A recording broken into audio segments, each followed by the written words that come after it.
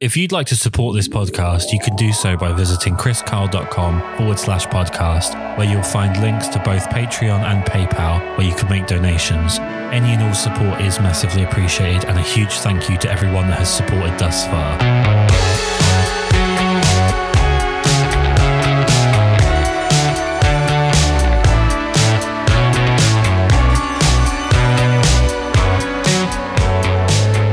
Lately, I've been on a bit of a push for more tangible mediums of photography. So to have prints in your hand, books in your hand. I've been very, very lucky to have been sent a couple of fantastic books by Eli Warren, one of which is one of my all-time favorite projects. And I think photo books is going to be a big key factor in what we're going to talk about today. But before we move on to books in general and perhaps your book, let's talk about how you first found photography. So why did you pick up a camera for the first time?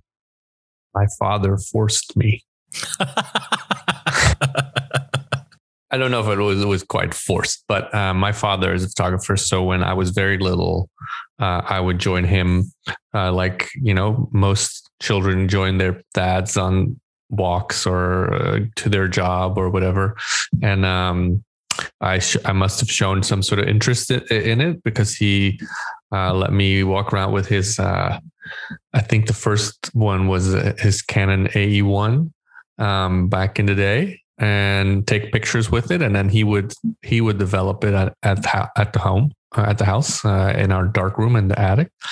And we would even make prints. Well, I mean, I say we, but I was like 5. So it was most like he would make prints of my photos back then. Yeah. Even enlarged prints, like 30 by 40, all from a very early age. And so that was kind of the alpha moment there. It's kind of bizarre, right, to think that you started photography on the Canon AE1, and if you were shooting digital now, really nobody year to year is starting out on the same camera, because there's always a new version of a digital camera that's for beginners coming out. Every year, Nikon, Canon, and so on have a new version. With Sony, it seems to be every 3 months. I know someone who started film photography last year, and their first camera was a Canon AE1. It's kind of bizarre how well they've held up. You're totally right. It is remarkable how it seems like things are currently built, or for the past period, they've been built for, what do they call that? Planned obsolescence. Yes. Whereas, the old stove top and the old laundry machine and all that kind of stuff, they're still trucking, and same goes for a lot of those cameras. We still have that Canon AE1. It's at my dad's house, and it still works. And he probably got it in the 80s. So that's a long time now. And I think that that is one of the things that is beautiful about shooting film. There is some anxiety around, is film going to go away? Is it going to, are my favorite stocks going to be canceled, or is it going to get too expensive? Which it kind of is quite expensive already now. But that's different. That's different from is my whatever latest Sony camera, is it going to be okay in 2 years, Yeah. let alone 20, 40, 60 years, Yeah, I mean, on my desk right now, outside of photography, I've got an iMac that's now getting on to be about 4 years old. And I've got a typewriter that is 40 years old, and the typewriter still works significantly, probably better in terms of efficiency than the iMac in terms of just what they're supposed to do as a performative task. Your dad as a photographer, was it something that he was doing professionally, and what was his photography like? He started doing it as a hobby, and then it ended up getting a bit out of hand, and so he ended up having exhibits all over the world, but it remained a side passion because coming from where my family comes from, it was very and the era, it was very important as someone like himself who was born just after World War II. Stability was the most important thing. So while he was super passionate about photography and he was very serious about it, and he still does it up to this day, his safety was that he was always a teacher as well, a teacher at a high school, a technical high school. So that was really his main profession, but then photography took up just as much, perhaps more time, and gave him so much of his inspiration and happiness and expression. And this is kind of a family thing. His father was a painter, an art painter, so it's just this kind of visual art thing, just kind of like is a lineage thing for us. Yeah, I mean, it's something that I feel like a lot of people go through. You said it got out of hand for him, and he obviously, I mean, that's a good kind of getting out of hand when you're exhibiting around the world. But for a lot of photographers, it feels like they get to a tipping point where they kind of can't help but go all in with it, or they have to really rein it in because A, it's not a particularly cheap endeavor, and B, there are actually situations like I found, probably due to my complete lack of skill elsewhere, but I got to a point where I financially couldn't afford to not go into photography because of the money I was being offered to do photographic jobs compared to the normal job that I was doing at the time. And it made sense for me to move into it. And I think a lot of people reach that tipping point. What was the point where you really felt like a photographer as opposed to just someone taking pictures?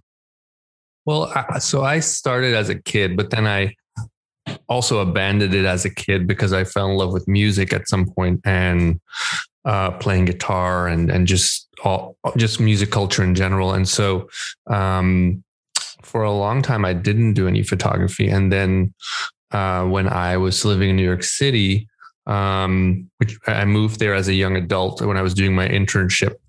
And my internship was also in music. I was interning for Verhoeve Records, which is a jazz record label underneath the Universal banner. And I think it must have been a few years into that period where I got a camera again, but it was just because I was going to go on a trip to India, and I figured, well, one must take photos when you go on a trip to a special place like that. So right. That was pure hobby. And then I worked in music in New York City for about 10 years. And as that was coming to the 10-year mark, there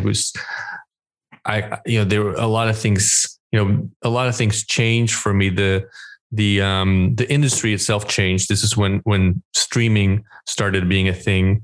So the economics of the business changed. And I was also, after a certain period, the fun aspect, the joy that I was getting from the job was getting less and less. And I kind of just saw that writing on the wall of the business aspect of music changing, not for the better.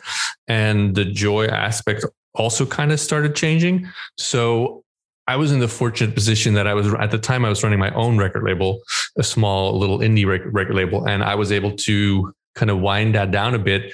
And because over the years, I, produced and released about 85 records. Wow. And not by me, there were like 2 by me, but everything else was by other artists, obviously. But it was a catalog. So I was able to stop releasing new music and continue it as a catalog label. And so that gave me the opportunity to take a little bit of time off and travel around the United States and just kind of like figure out what I was going to do with myself, because my entire identity had revolved around being the music guy.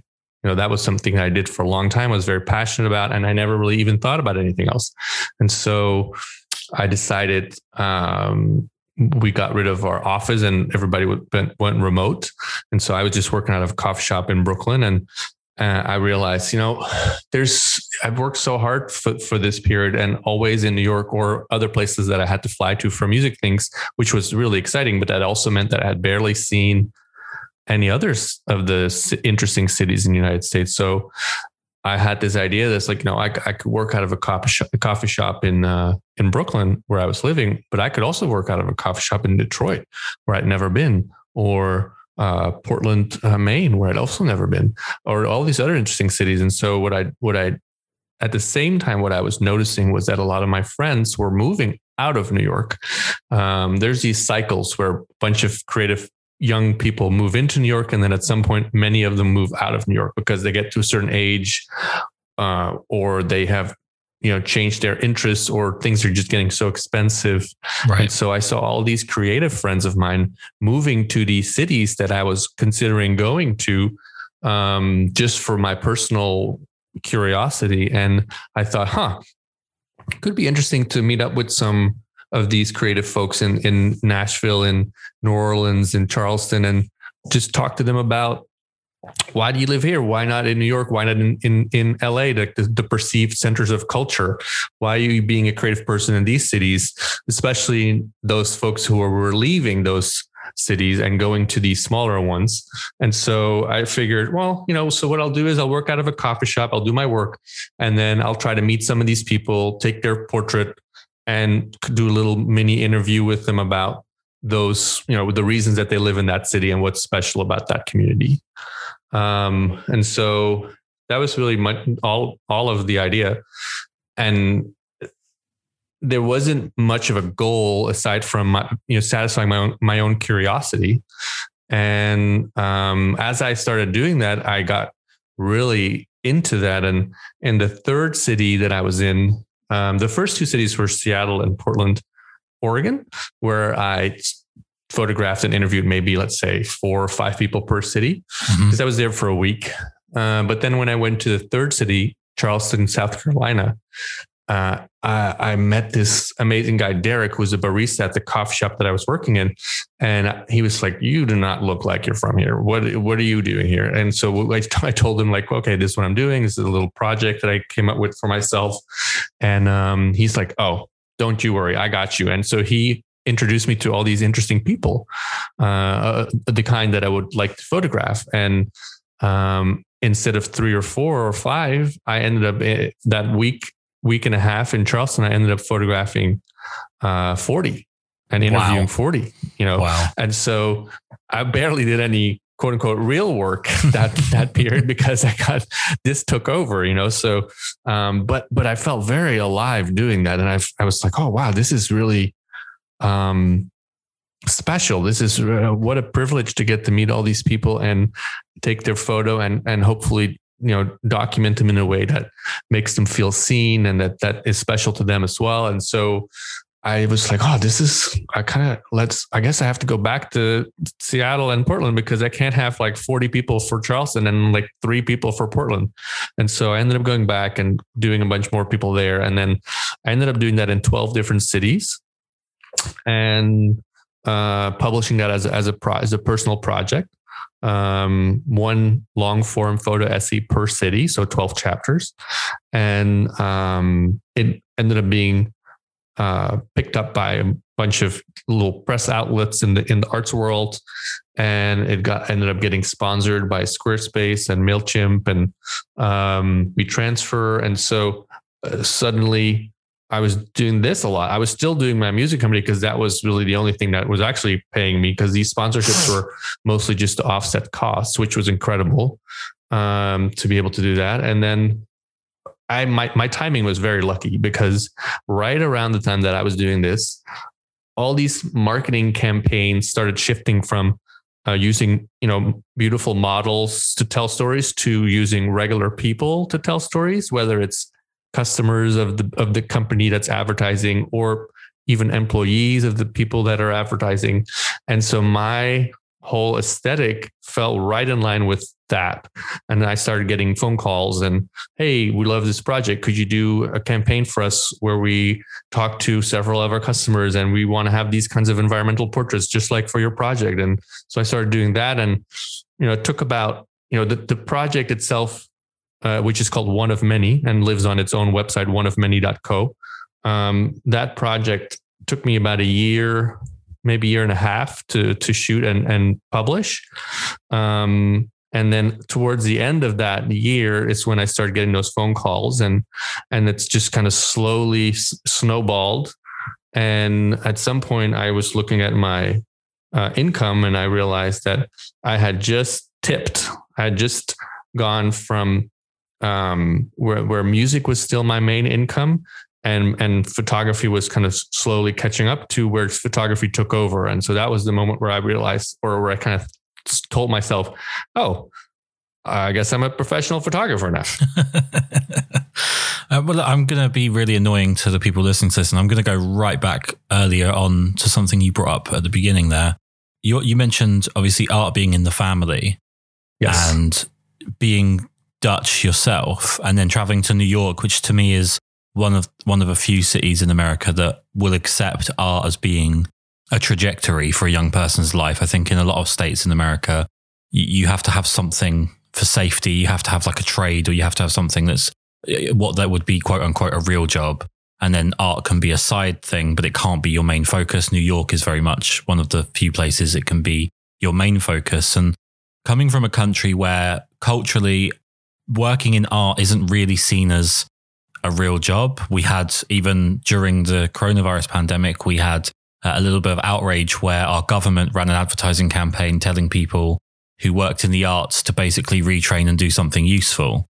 So to pursue anything within the arts takes a little bit of rebellion to go that way. And I think a lot of British art and a lot of probably Central American art, Central USA art shows a similar sort of streak. To come from a country, I feel like Holland, having been there a couple of times myself, and Belgium being very similar, and I know you guys hate that being said, but having... No, we don't hate Belgium. We love Belgium.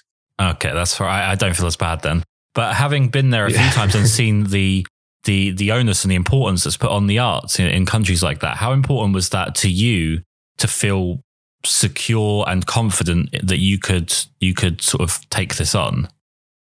Well, what was actually, just to kind of go into what you just said, what was actually very interesting about the One of Many project was that what I found was the opposite of what you said. And what you said was more along the lines of what I had also anticipated finding, but I ended up actually discovering it was the opposite, meaning that, I spoke to a young guy. He was maybe, let's say 22, 23, and he had moved from, I think, like Wisconsin to Denver, Colorado. And he was living with his cousin and some other artsy folks, like in a big house, kind of, a bunch of roommates, for very cheap. I think I remember his rent was like $250 a month. And, because they were like, let's say like 6 or 8 people living in this house, and they were all young artists. So it's cool to split a house that many ways, because you're still in that age where that's fun. And so, I asked him, well, why'd you move to Denver? And he was like, well, and his craft was making leather goods. So he was teaching himself how to make leather wallets and pen cases, things like that. Very beautiful. And so he said, well, I could have moved to New York, but I would have been working 2 or 3 waiting jobs, being a waiter. And then maybe on like Sunday night, I get to like dive into my leather working and like learn that. Whereas here, because the rent is so expensive, whereas here in Denver, I live with my cousin. My rent is $250. I was able to, which I can make very fast, with any kind of regular little job, whether it's being a waiter or maybe delivery person or whatever it might be, because he didn't have any other responsibilities aside from paying rent, having food, and dedicating himself to his craft. So he said, right, I can do that here, and all these hours can go into my craft. And I think at the time where I met him and photographed him, he had been living in Denver for maybe 6 months, maybe 9 months. And he had already gotten to the point where the local Apple store was carrying some of his little leather wallets. Well, that would have never happened in New York, because there's a million people trying to do that, Yeah. And so what I actually found was the reason that all these young people were leaving New York City or no longer moving to New York City, and instead staying closer to home, but going to the bigger city in that area, or the more creative city in that area, was because it was financially more possible to be an artist or a craftsman or a craftswoman, and be financially okay.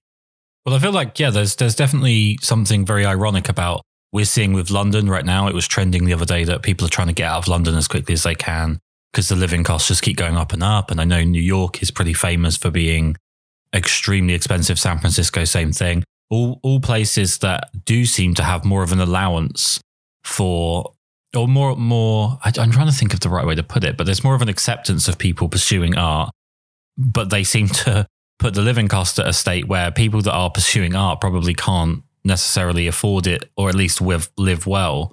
and still do what they would need to do to pursue art, like you said. Something else that you brought up actually when you spoke about music was the introduction of streaming and how that kind of flipped the business of music around.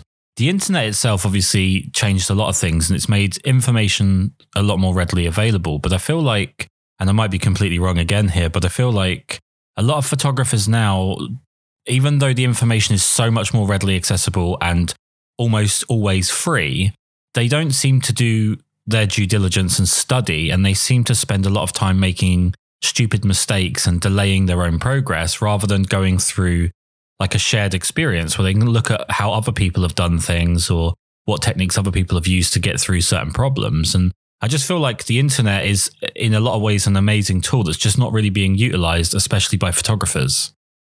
Yeah, it's a complex issue, I think, because I do think that it's never been easier to learn something about photography, because where previously you might have to attend a photo program or learn from books that can be quite expensive at times. These days, many young photographers that I meet and speak to have learned everything from YouTube and have gotten quite far already with those skills, and including a bunch of film photographers. So there is a very rich online learning culture available, often for free, for those who are seeking it out. I think one thing that's tricky is that we can get caught up as visual artists, or really any kind of artist, in spending too much time talking about our work on social media and not enough time studying how to get better. But I think in terms of like the ability to learn and get started, things have never been better. Well, I mean, I spent the day today and a little bit of last night as well after being out, going through the newsletter that you put out. And as much as I feel like I think everybody does, you get sort of comfortable and validated in where you are. You think you know enough. And going through your newsletter, I kind of realized there's a lot of things that have gone on that, just looking at it in a different way, there's certainly different ways to approach certain problems. And one of the ones that really actually stuck out to me, and I really would highly recommend people give this a binge read like I did, but there was 5 beliefs that hold us back. And there was one that really stood out, which was about appealing to everyone, the feel that you need to appeal to everyone. And that kind of seeking kind of a numerical validation almost with Instagram and the likes and subscribers on YouTube or whatever. How much of an issue do you think that appeal to everyone, or how much do you think that issue of appealing to everyone actually comes back to things like Instagram's sort of, numbers game when it comes to likes and follows and so on? I think it's quite a widespread issue. I think we all, and anyone that's active on social media in some way, shape or form, and at some point has had to deal with that. The things are stacked against us as users of those apps. They have, my little joke is always that the most brilliant minds in the world used to work on getting a spaceship to the moon. And these days, the most brilliant people work as essentially addiction facilitators for tech companies. Right. When you're a PhD in computer science and you're so smart and your job is to try to enhance the user experience, which then results in ideally for the company, often more time in app, as they say. So like the user spends more time on the app. That's good for the company, but that's not necessarily good for the person. Or, I mean, at some point, it's definitely not good for the person, for the user. So I think we all deal with that. We all deal with the fact that at some point you may suddenly realize that the way that you're shooting has been influenced by the things that do well on social media for you. So that can be stylistically, aesthetically, but even as funny as at some point, this is a few years ago, I realized I was only shooting vertical photos. Right. And I hadn't made that conscious decision, but the reason for that in large part was the fact that I only post vertical photos on social media, right? Because a horizontal photo on a vertical screen, which is what a phone is, just doesn't really translate very well. But both in terms of just my personal experience looking at it, but also in terms of the engagement that photo might get. So we're being essentially manipulated, and we are active participants in that. Of course, it's not all on them to change the way we create. And I think that applies to all of us. And I think we have to be very mindful of that and make sure that it's not the only thing that we do. Well, do you feel like the digital viewing format, like, looking at most of the time, the way that we view photography now is on phone? I feel like the digital viewing format is actually something that's backlit. There's all kinds of issues with in terms of color, in terms of the way that things are lit and the way that it actually renders on a phone compared to, say, in print.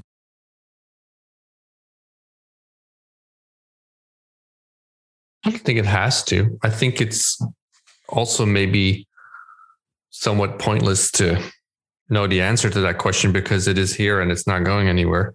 Right. And so you can, of course, make the decision to not work with that format. But then, who gets to see your work? Not that many people. So I think that's just something that we have to do. But do I think it's ideal? No, certainly not. But I do think it's a vital part of how images are consumed, and therefore how images are created.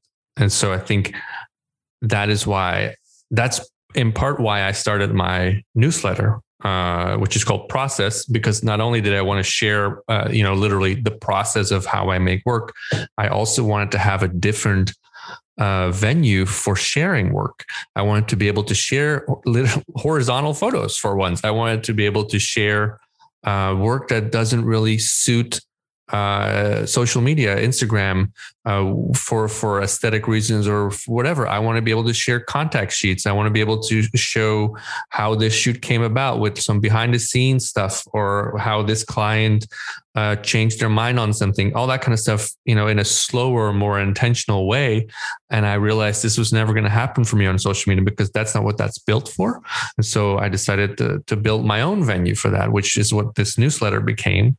And I think, many people may consume that newsletter on their phone, but it is, it's generally speaking, a longer read. It's more in depth. It's more, I think as a reader myself, I would be more enticed to read that newsletter on my iPad or on my computer because I want to really sit with it and read through it and make notes and things like that, or just enjoy the images in a larger ratio. So, that was kind of my solution to that, to the fact that I personally was dissatisfied with only sharing my work on the little screen of the phone on social media for all the reasons that I just mentioned. I just wanted to have a different venue that felt more intimate, felt more open, felt more mine. Well, you mentioned about how your work was affected by decisions you were making, not necessarily consciously, constantly going back to vertical images because I guess that suited the format where you were sharing it. In terms of finding your voice as a photographer, what does it actually mean to find your voice, and how much of a say can you actually have in it compared to what your mind kind of does without you knowing? It's a good question. I don't know if I know the answer to that question as far as like how much choice do you have in it. For me, I will say that the photographs and the shoot experiences that I'm most pleased with, that I feel most alive from or after, are the ones where I'm not doing much thinking at all. I'm channeling. I'm just instinctually moving and instinctually taking shots a certain kind of way. And as someone who already has a tendency to think too much and to be perhaps overly analytical or spend too much time inside of my head, part of what I love about photography is that it gets me out of my head, whether that's for a shoot where I'm collaborating with someone like a model, or whether I'm on a photo walk, like what my upcoming book ended up being from, turned into. All those kind of things. Part of the reason that I do this is that it's meditative for me, and it is something that gets me out of my head. And so I can't say for me personally that I've made a lot of conscious decisions as to what my voice is supposed to be. Of course, I read a lot of photo books. I love watching films and all of that. And, you know, I love observing in real life all the time. And so all of those things influence what my voice becomes. And I think that's a never ending process. It's always evolving. But I don't know if there's a lot of conscious thought with it. And I think I like it that way.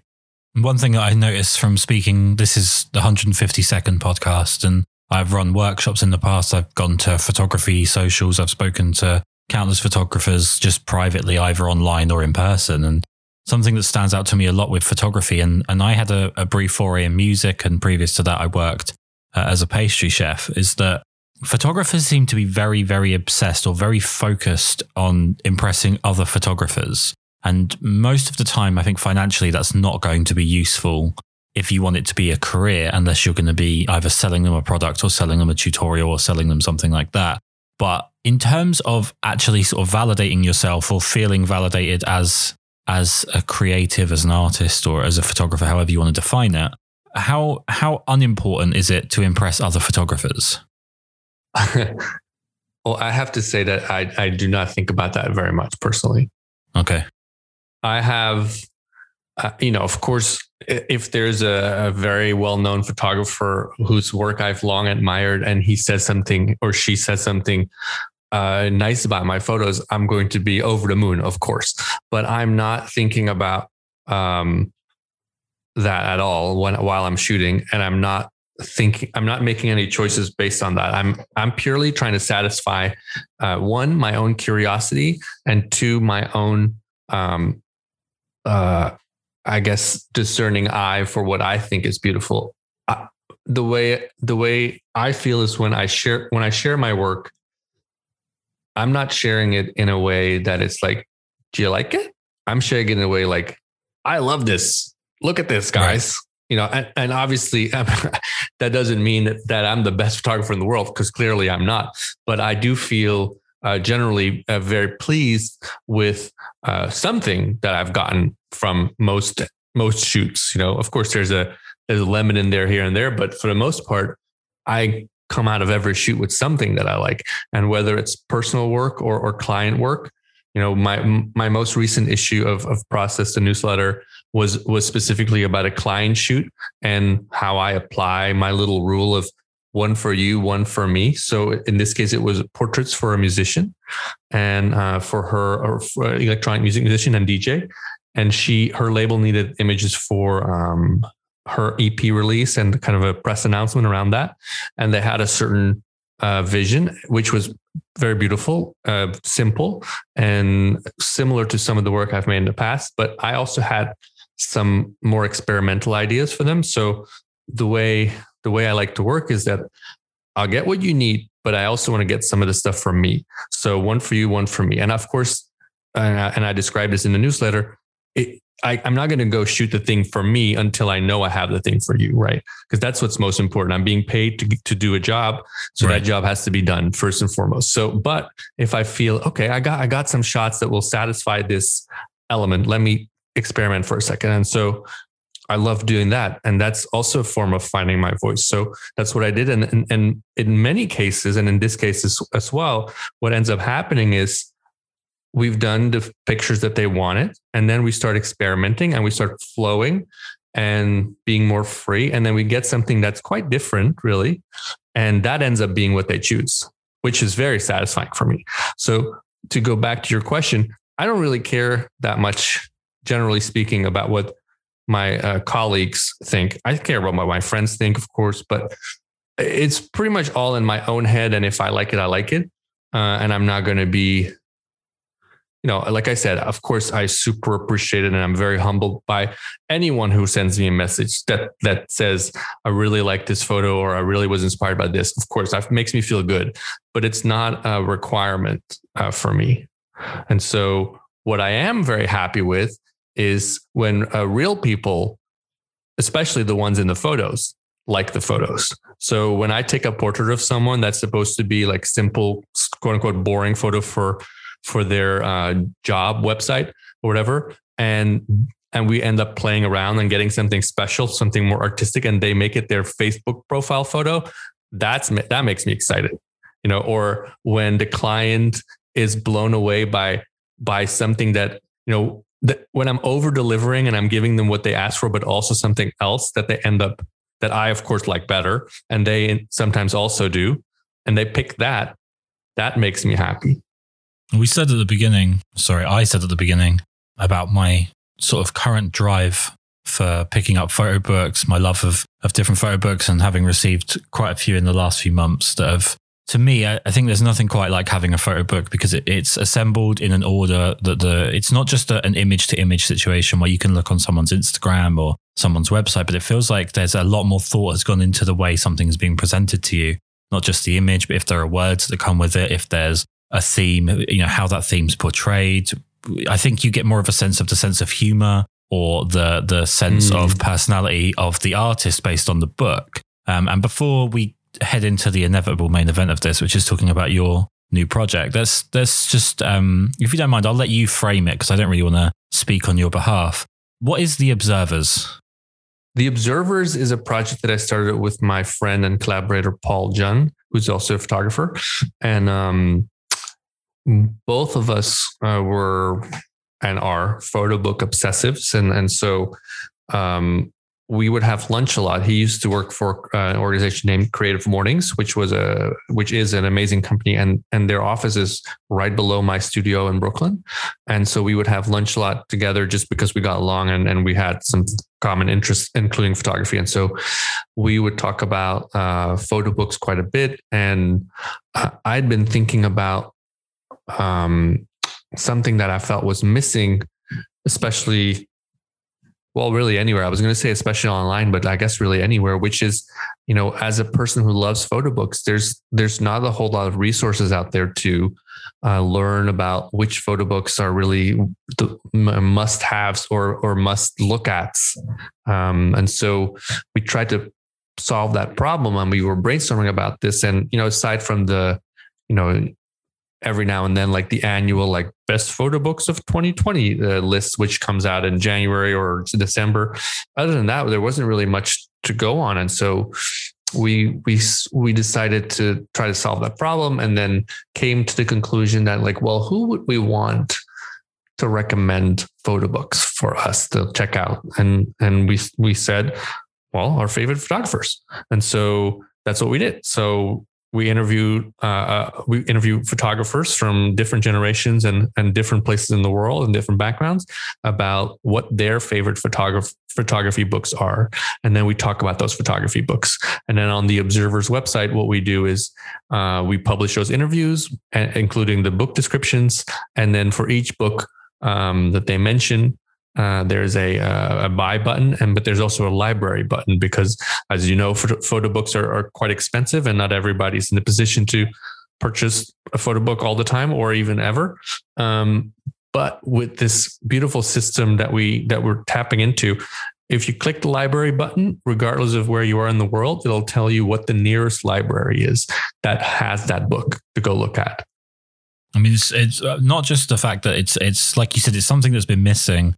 And I think photo books are a dangerously underestimated part of photography. And I think when you discover them, and when you pick up the first one that really gives you that feeling, it's drug-like, the way you want to keep chasing it. You want to keep finding the next one. And I've got, like I said, the Eli Warren ones. I've got a Steve McCurry one that I just, every couple of days, I end up finding myself picking it up. Or even if it's been a week or 2 weeks and I haven't picked it up, I pick it back up. And you just feel like you're opening it again for the first time. It's about the way things are laid out and presented to you by the creative themselves. I actually love the way that the Observer's Instagram page is laid out as well, because you have these fantastic little quotes which kind of draw you in, and these wonderful little cartoony, caricature style images. And how much thought went into sort of the layout of that ahead of time? Because one thing I have noticed from reading your newsletter is quite often you're talking about, you know, it's better to go and do something rather than to overplan it and end up doing nothing because circumstances don't work out, or, you know, you end up kind of burying yourself in the planning stage. This looks so clean and nicely put together. How much planning actually went into putting this together? A bit, but not too much, because that is my belief that it's better to just get something started. And this is a concept that kind of comes from the tech industry, which is first you want to have a minimal viable product, which means like the smallest version of the project or the product. And that's what you use to test the market to see if people are interested. And if they are, then you scale up from there. Then you start building it out and making it, for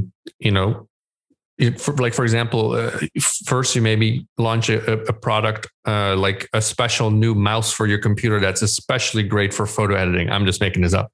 And to test the market, you make a bootleg version basically for yourself first, and then you make one for Kickstarter, and then you see if there's a demand, and that's your minimal viable product. And if there turns out to be a demand, there's going to be a second version of the product that's going to be even better.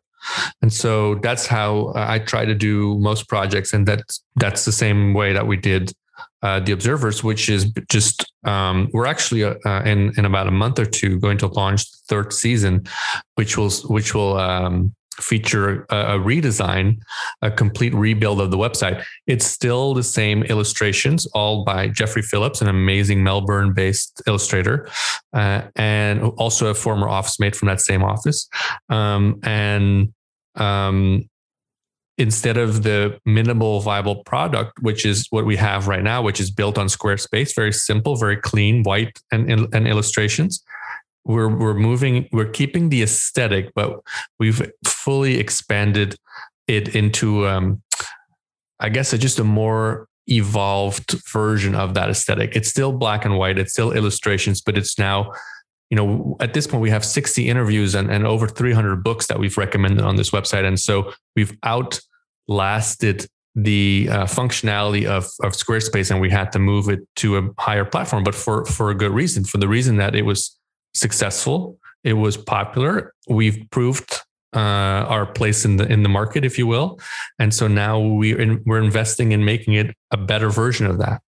Well, I mean, it's so nice to have something where people are speaking passionately about something they like on the internet, because most of the time the internet seems to be a space for people to speak with quite a lot of volatility about things they don't like. So it's always nice to have a positive place, especially that expands your horizons creatively. And I feel like the product that you put out is quite often, in terms of its photography or music or whatever, is quite often produced through what you consume, as opposed to, like we said earlier about the subconscious versus the conscious. I think the more that you are consuming high quality art, you're giving yourself a varied diet of genres and creatives and so on, then what you put out tends to be more a fulfilled product from your point of view. Obviously, product being a bit of a capitalist way of putting it, but it's more of a fulfilled product because it's the culmination of all of the things that inspire you, and having somewhere for people to go that they can find different inspiration they probably wouldn't find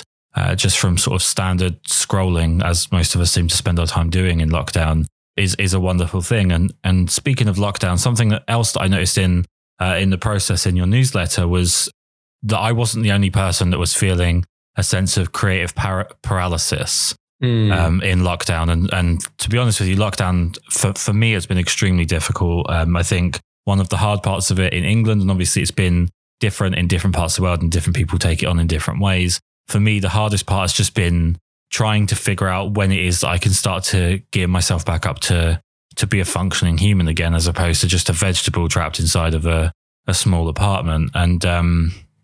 And trying to get my brain back into functioning and so on. That creative paralysis during lockdown isn't something that seems to have bothered everyone. It seems like you've actually used the last sort of 12 to 15 months in a much more creative way. So I think that's as good a segue as I'm humanly capable of doing. Let's talk about what you're really here to talk about. Let's talk about this project. Well, let me say one more thing just to amplify what you were saying about photo books. I think you're totally right when you say that there's very few things better for growing as a photographer or visual artist or whatever the thing is that you do than reading books. And especially for visual arts, because reading a photo book means you're calmly looking at an image in a quite a large image, usually compared to the phone, which means you can really look at, what do I actually like about this image? If you're scrolling on the phone, it's like it barely stops moving before you double tap it and it goes away. So how are you really studying composition? How are you really noticing what it is about that photo that appealed to you? It becomes kind of a Wall-E-esque activity. Wall-E, the Pixar movie. Yeah. That's just kind of like Pavlovian. Whereas with a photo book, I forget who said this, but I read somewhere a quote from someone once that said, pound for pound or dollar for dollar, there's no better investment into your photography than buying a photo book. More than a new camera, more than a new lens, more than whatever other things you can buy, because you can truly study the actual work and learn from it, just from whether it's osmosis or whether you're being very intentional about it. And you're looking at, okay, what are the lines here? Why is this image moving me? Why is this image not moving me? All that kind of stuff you can do with a photo book. So, that's what we're hoping with observers to kind of like facilitate, to just remind people of that, because there's a whole generation that didn't really grow up with a lot of book things for fun, or for only for learning that they might not felt like doing, like just school stuff.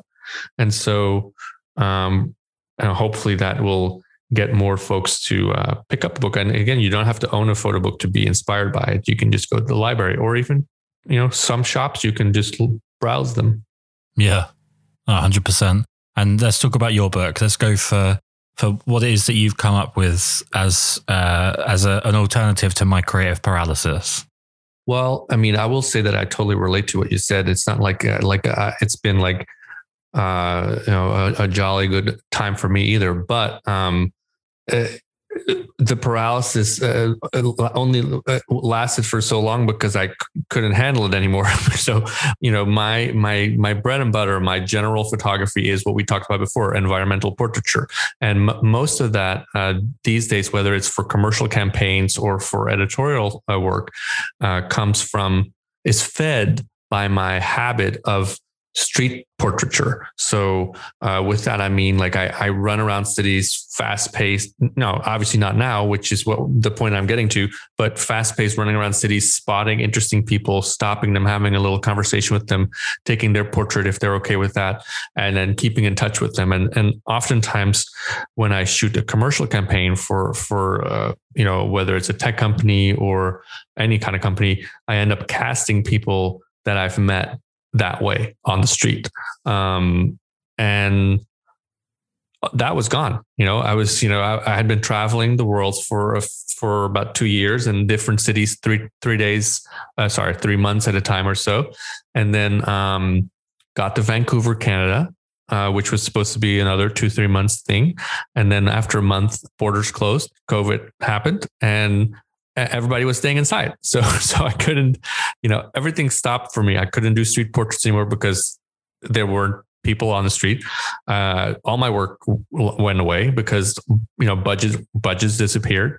And the state of the world was just so insecure that all that kind of just went away. And so to keep myself busy, I had to really, to escape that paralysis, which I definitely felt, I had to come up with something. And I'm a very routine-based person.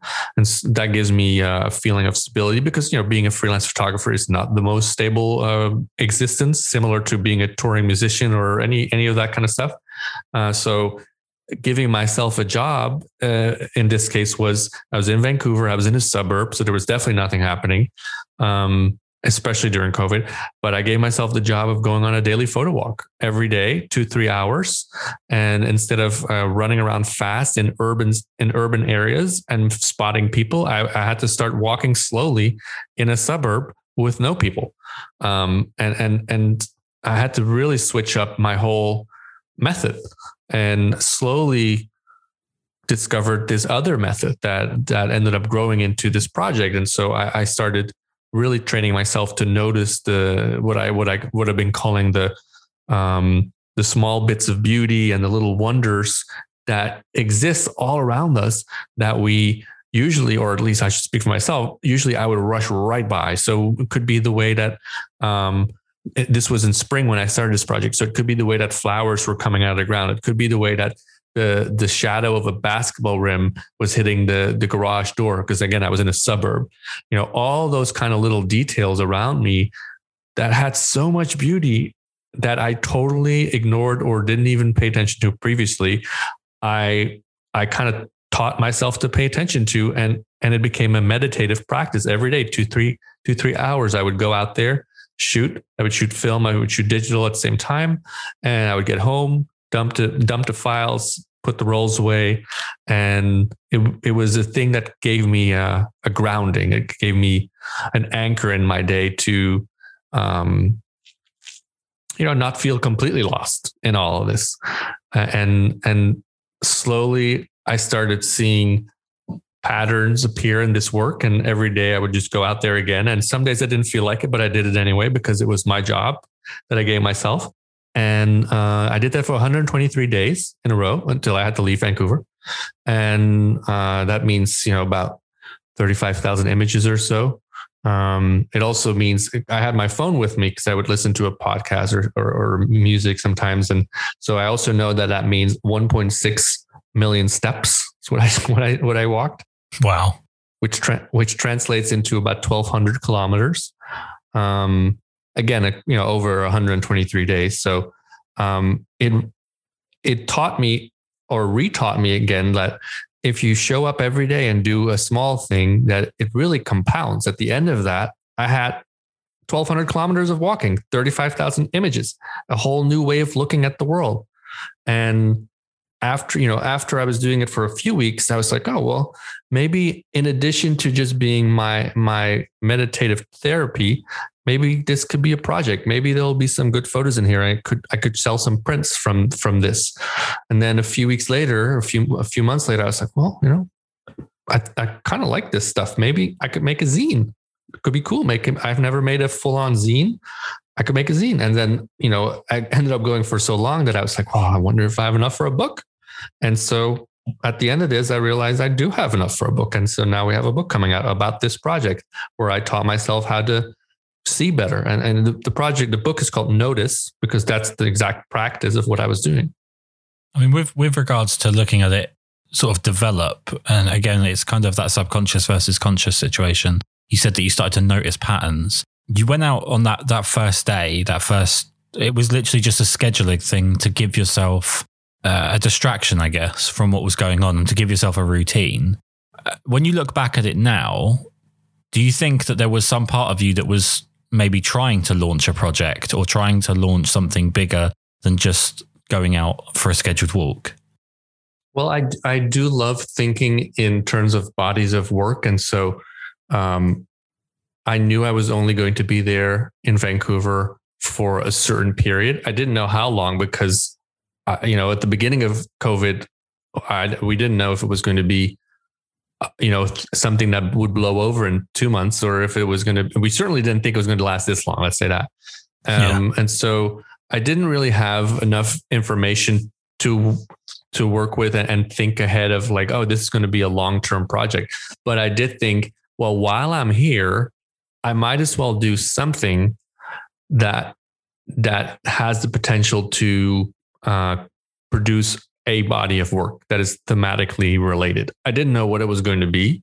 I just knew, if I'm sitting at home, it's certainly not happening. So I might as well start walking around and see what happens. And so there wasn't a whole lot of thought behind it, aside from the fact that I need a routine.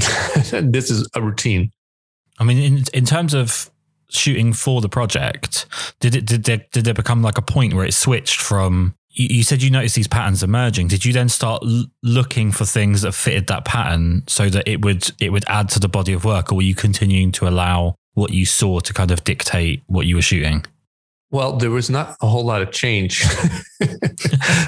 I'm walking the same neighborhood 123 days in a row. It's not a very large neighborhood, and it's a suburb. So there's, if I would, if in my 2 or 3 hour walk, if I would see 1 or 2 humans and maybe 3 cars, that was a lot, And so I was letting myself be led by what was available to me and the beauty and the maybe irony isn't the right word, but I guess the beautiful discovery of this project, or one of them for myself, is the fact that as someone who is a world traveler, who's always in different places to discover interesting things, I discovered in the same tiny, quote unquote, boring neighborhood. And I'm saying quote unquote because it's not boring, but it would appear to me previously to have been quite boring. It just turned out it's not. I discovered this whole universe of beauty right around me. And so my whole process of shooting this work was just to pay attention and to notice that beauty. So what evolved in that period of my daily walks was my ability to notice things. Everything around me didn't change. I just got better at seeing it. Of course, there was also the fact that I started it in spring, and I did it through all of spring and all of summer, or most of summer. And so there were things that changed by virtue of it being a different climate. I would see certain flowers emerge in people's front yards and then die again because it was end of that flower, and then other flowers coming instead. And I would feel a lot more in tune with the world around me by paying better attention and noticing those kinds of things. I would have not previously noticed, oh, look at this corner that I've walked by 700 times. Now there's roses. Whereas before there were tulips, or, whatever, just making that one up. Well, you just said tulips because you're Dutch, and that felt necessary. Yeah. And I did actually photograph tulips there. So do you feel like that skill of being more observant, or being more closely observant and finding small things within that, is something that's going to be transferable outside of lockdown and transferable to different neighborhoods or different projects or different things that you're doing? Or do you just feel like you really know that small walk like the back of your hand now? Well, I do hope that it's transferable. And I think it's largely dictated by the environment that I'm in. I think a suburban area has much more nature, for example, than certain urban areas. And so it's a different type of change that you can observe. You can observe lots of change with animals and plants and trees and all that kind of flowers. Whereas if it's a super urban environment, there's maybe not that much changing. But in those environments, you have more humans again. So there's always something to be able to focus on. And I do hope to continue shooting work like this, because I really, really loved it. And it really gave me a whole new appreciation for the world around me, including and especially in areas that I previously would have perhaps not thought of as that interesting. Did you find yourself trying to include things that would speak to the time that you're living in terms of, I can't think of a good example, but essentially I went for a walk today to test a roll of black and white film I hadn't previously used. And the amount of people that think that it's acceptable to just throw masks on the floor when they're done with them is infuriating. And I feel like it's an incredibly British thing to do. It might be common elsewhere, but it just irritates me beyond belief. But it's very much a sign of the times. Were you looking for things that were sign of the times, or were you trying to avoid that? I wasn't looking for it, and there also wasn't that much of it to find because, again, kind of the nature of the neighborhood. There is one photo in the book. No, there are two photos in the book out of 86 that if you know that it was shot during the pandemic, then you know why those photos are the way they are. For example, there's one photo of a playground where there's a tire swing, and the tire swing is chained up against the metal framework with like a police, like one of those yellow police lines. Right. Because they shut down all the playgrounds because they didn't want to spread the germs through the kids. And so there's a photo of that in the book, but it's not necessary. I know that's why it's set up like that, but there could be a million other reasons why it could be set up like that. And other than that, I wasn't looking for it. But there was also not that much and there is actually one photo in there of a mask on the ground, but that was, I think, the only mask I saw on the ground. You should come to England, especially Hampshire. Honestly, I think we could repopulate the earth with masks if you just take a book down any average street. How many images did you say it was that you took in total over the course of that time?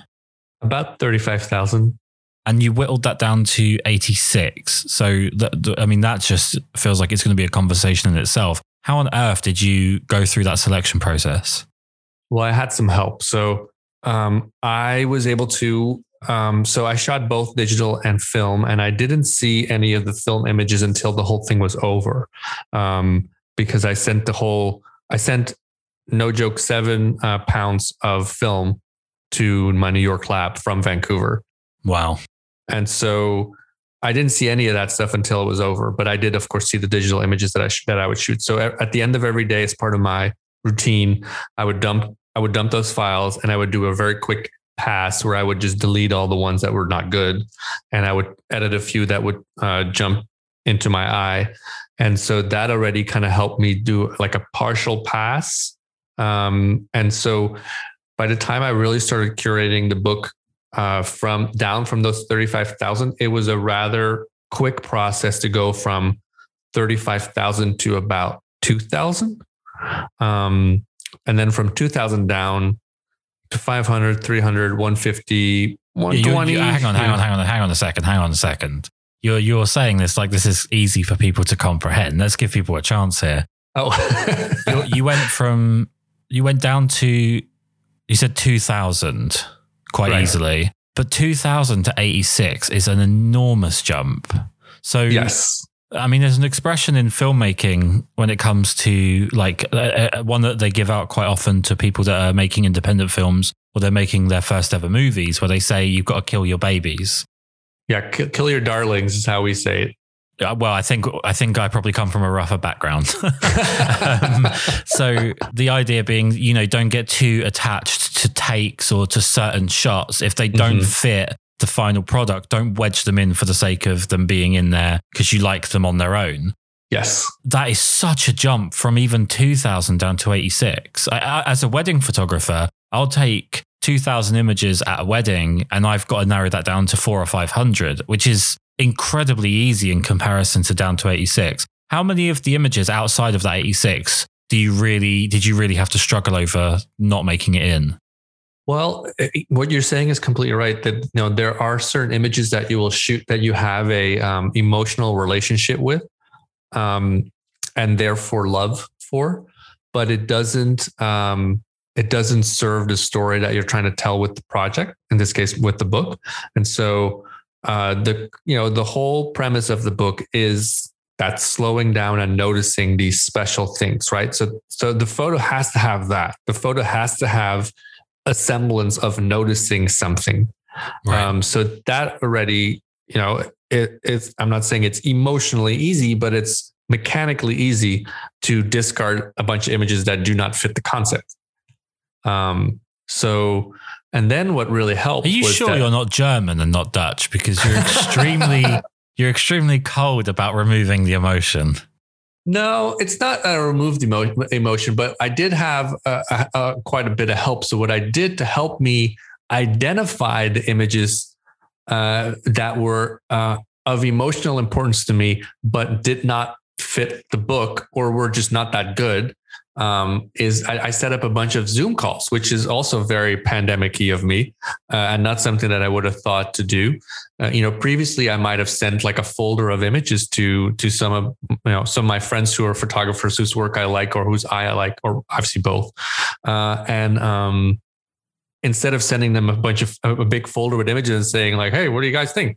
What I did was I set up a bunch of one-on-one Zoom calls, and I would do a screen share, and I would go through a folder, not of 1,500. That's a little much to ask, but of several hundred, and then I would be able to see their face, and they would be able to say, "Ooh, that one really grabs me," or not one that much. So if this is a great technique to remove those darlings, because if there's an image that comes by, and I did this with 20 different people.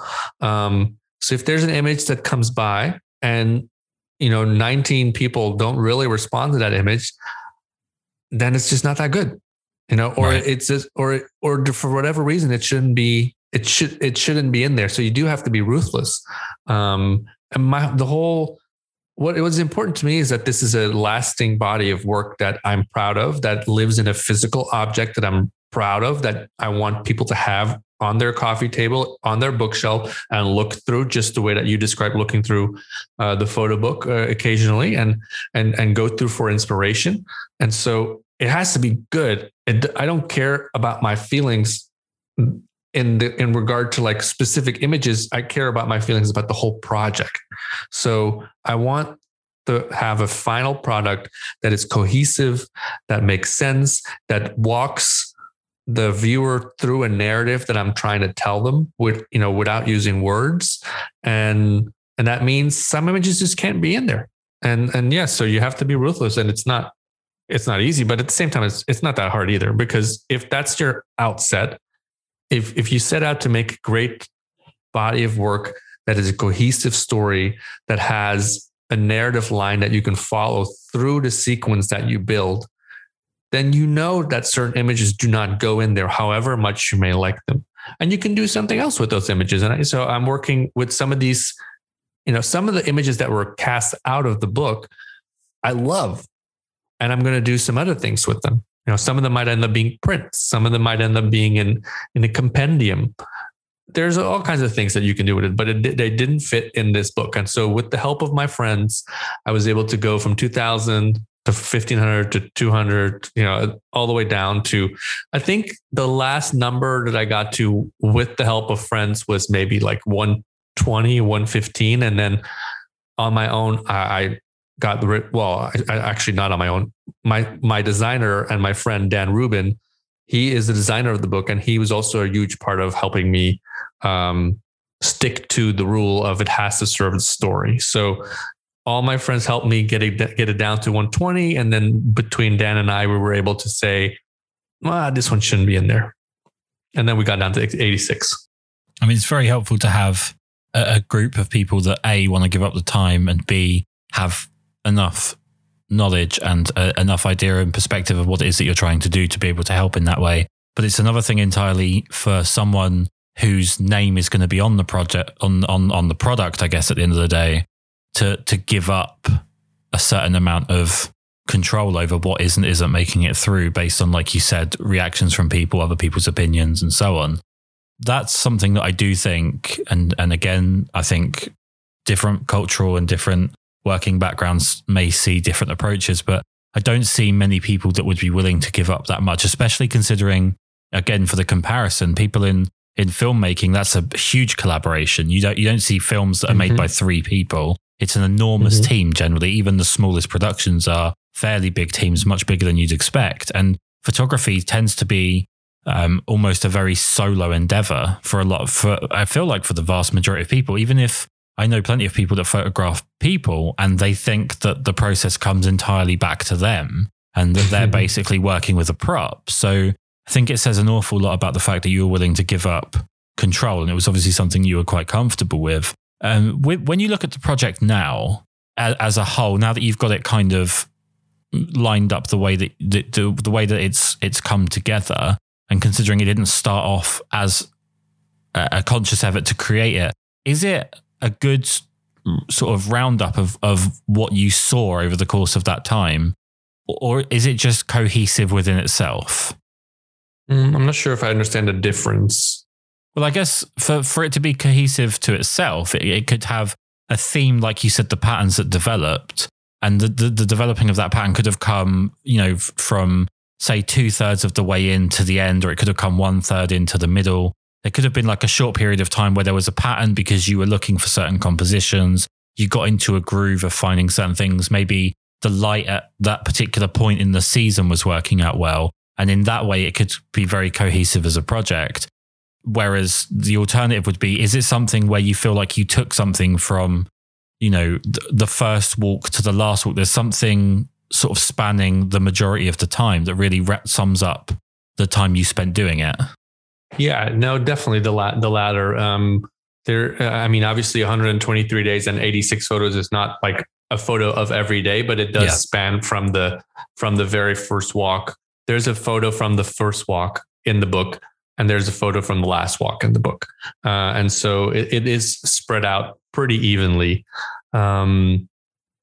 So I do think it's a good representation of the time that I spent there, and also just kind of the emotions that I was feeling, and how I kind of translated them through my observations onto the page, into this body of work. People keep saying light at the end of the tunnel here, which I do keep reminding people sometimes that could just be the light on a train and you shouldn't get too excited about it. But with the idea of the light being at the end of the tunnel with regards to the pandemic, and there's the possibility that we could be seeing a way out at some point. Do you feel like this is something that you would continue to consider as a potential project? This, taking a set amount of time and a certain area and just photographing it in a more methodical, slow way as another project? Or is this something that you feel like is really confined to the circumstance in which it was created? No, I'd absolutely love to do more of this kind of work. Yeah. It depends on like how, I guess, a location inspires me. It helps if you're completely new to a place, like I was with Vancouver, because that means that there's, I have to actually discover everything. So I think, I would, I love the idea of being dropped somewhere and doing this again somewhere else. Now, we need to obviously make sure, because I'm trying as hard as I can to force people to like things that I like, because then I can basically just create a world that I want to live in, which is where everyone likes the same thing as me, which is in no way challenging or difficult, which is which is fantastic, because everything at the moment seems to be challenging and difficult. When, where, how, why, and who for the book being available? Where can people get it, and how, and so on? So the book, I'm launching a pre-order for the book on March 30th. That will launch, the first people to find out about that will be the subscribers to my newsletter process, which can be found on readprocess.co.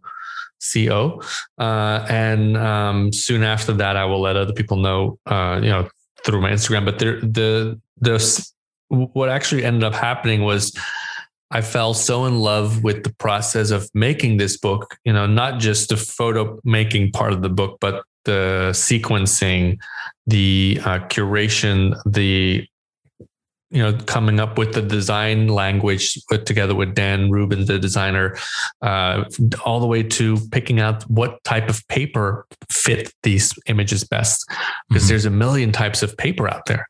Down to what type of cloth I wanted on the cover, because it's a hardcover cloth bound book. Down to, should it have a debossed or an embossed or no bossed cover, and all those little decisions.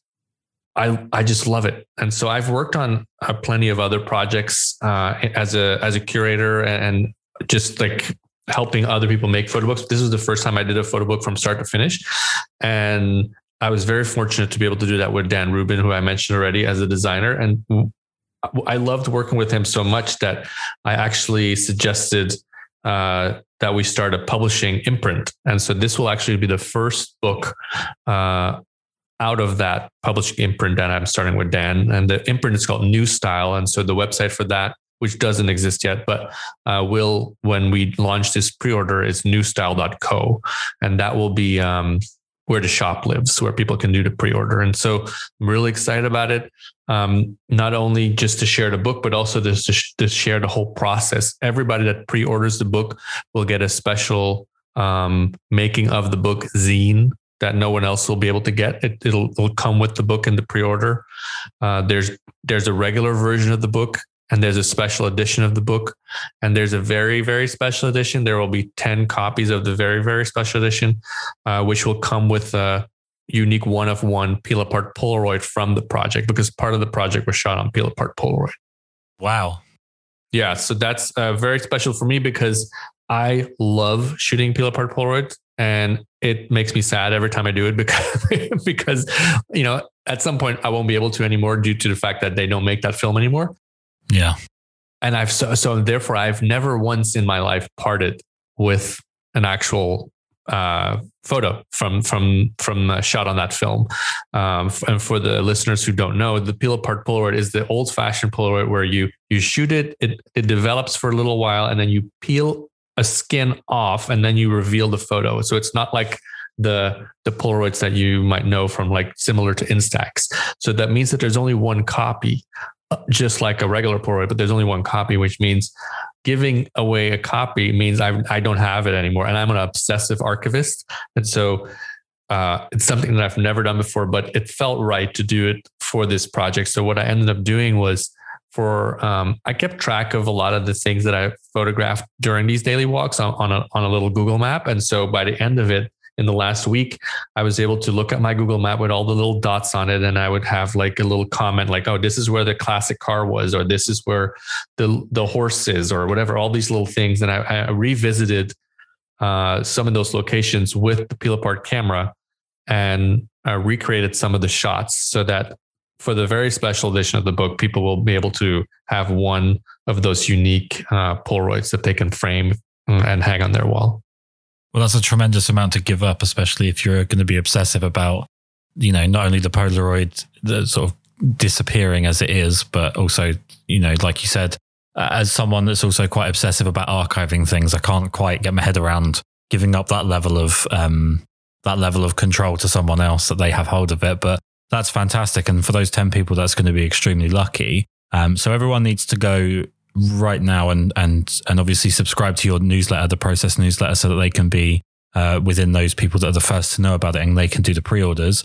One thing I do want to ask you though is coming out of this, obviously there are people that do, there's like I'm kind of obsessed with films at the moment. That's one of the ways I've kept myself sane during this third lockdown in England. And I went on a bit of a Daniel Day-Lewis run, and he's someone that seems to retire every time that he does a film because he feels sort of chronically worn out and fatigued from taking on the role. And he seems to sort of disappear and need a vast break from acting after doing each film.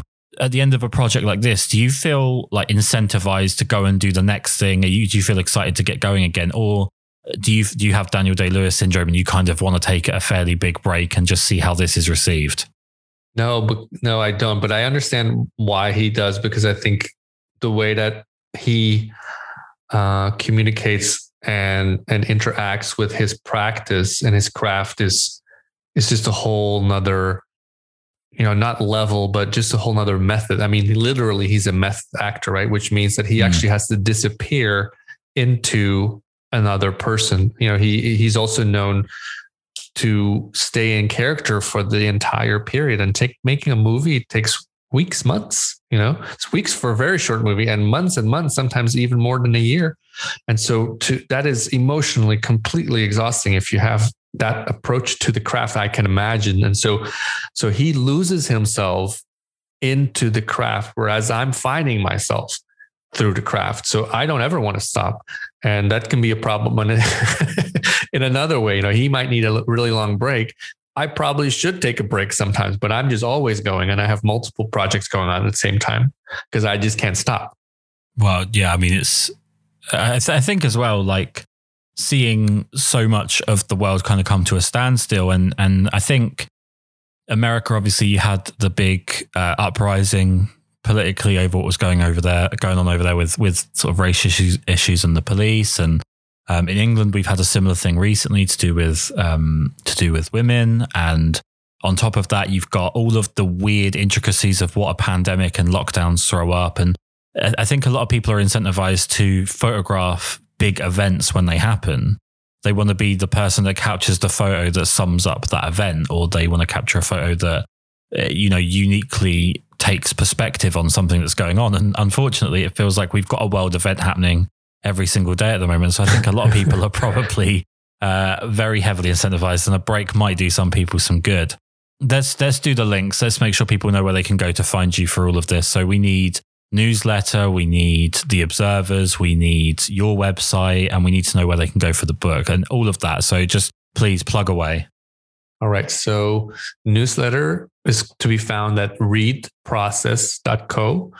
And the observers is theobservers.co with an S at the end, not the observer, but plural, observers.co.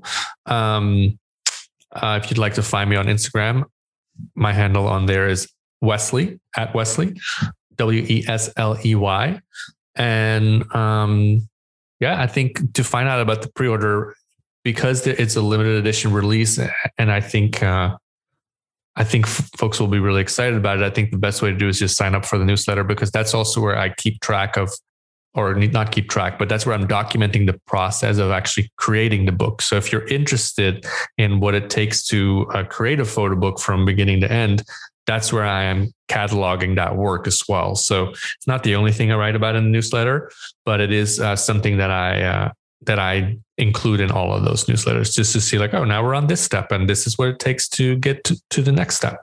So if you find that interesting, then I would just say sign up for the newsletter, and then you'll also be the first one to know when the pre-order goes live, which should be March 30th, but the link for that will be in that newsletter. Well, I mean, you're going to have hopefully a big rush of people come in for that, and I 100% encourage them to do that. One thing that is fascinating is that you have at Wesley on Instagram, which I'm imagining, and I think I've seen a few times, is probably an issue, because people to get just a first name is kind of rare, because they tend to be picked up quite quickly, usually by celebrities. And I think you probably have an issue with people tagging you in the wrong things, right? Yeah, that can be quite fun sometimes.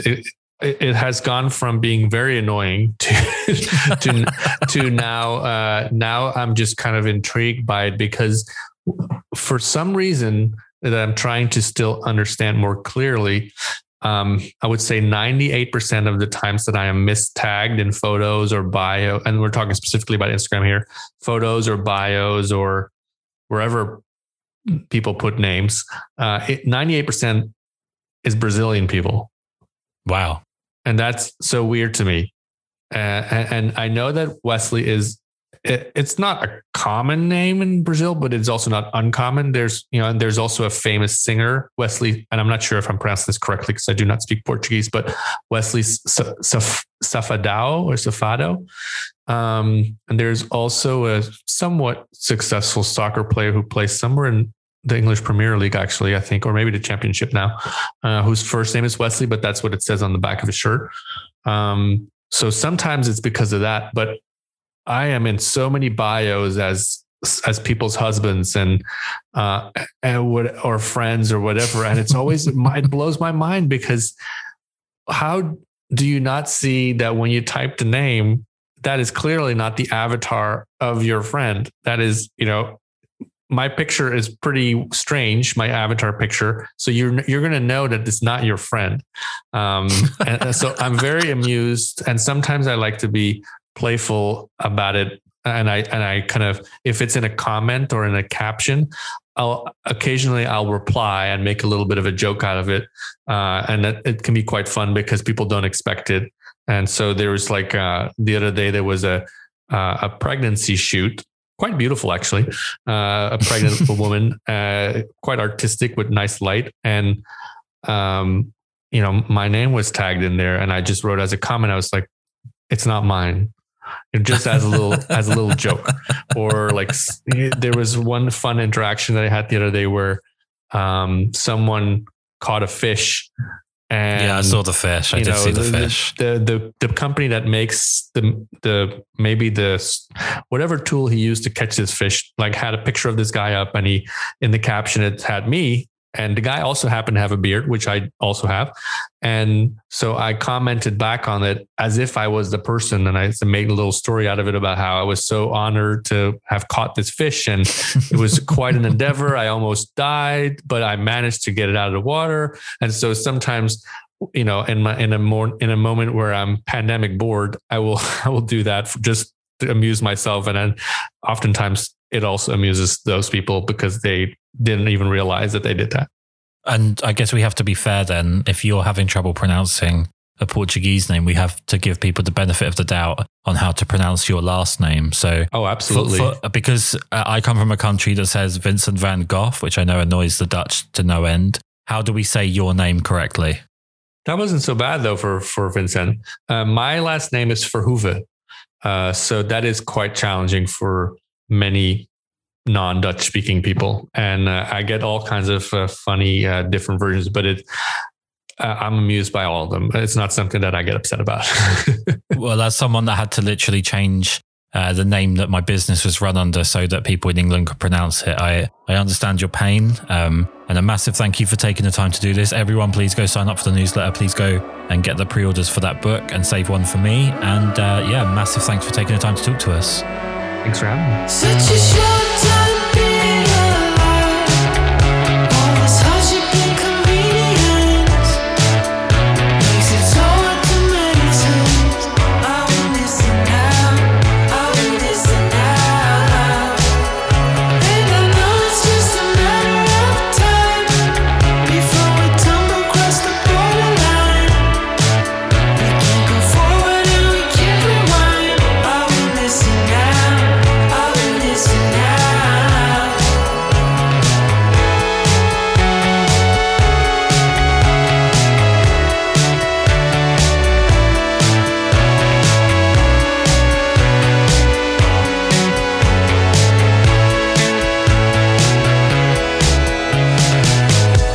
Just close your eyes. I can't believe we've been through this for so long. Pressure's on. You better step up. Probably stop writing the stupid songs. Just close your eyes and you'll be fine. Such a short time being alive. All this hardship and convenience makes it so hard to make sense. I will listen now. I will listen now. And I know it's just a matter of time before we tumble across the borderline. We can't go forward and we can't rewind. I will listen now. I will listen now.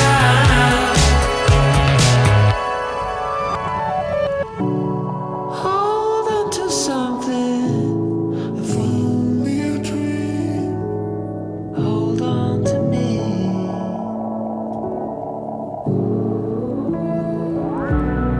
Better than nothing, how it really may seem.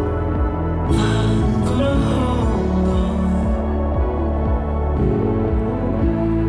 hold on to you.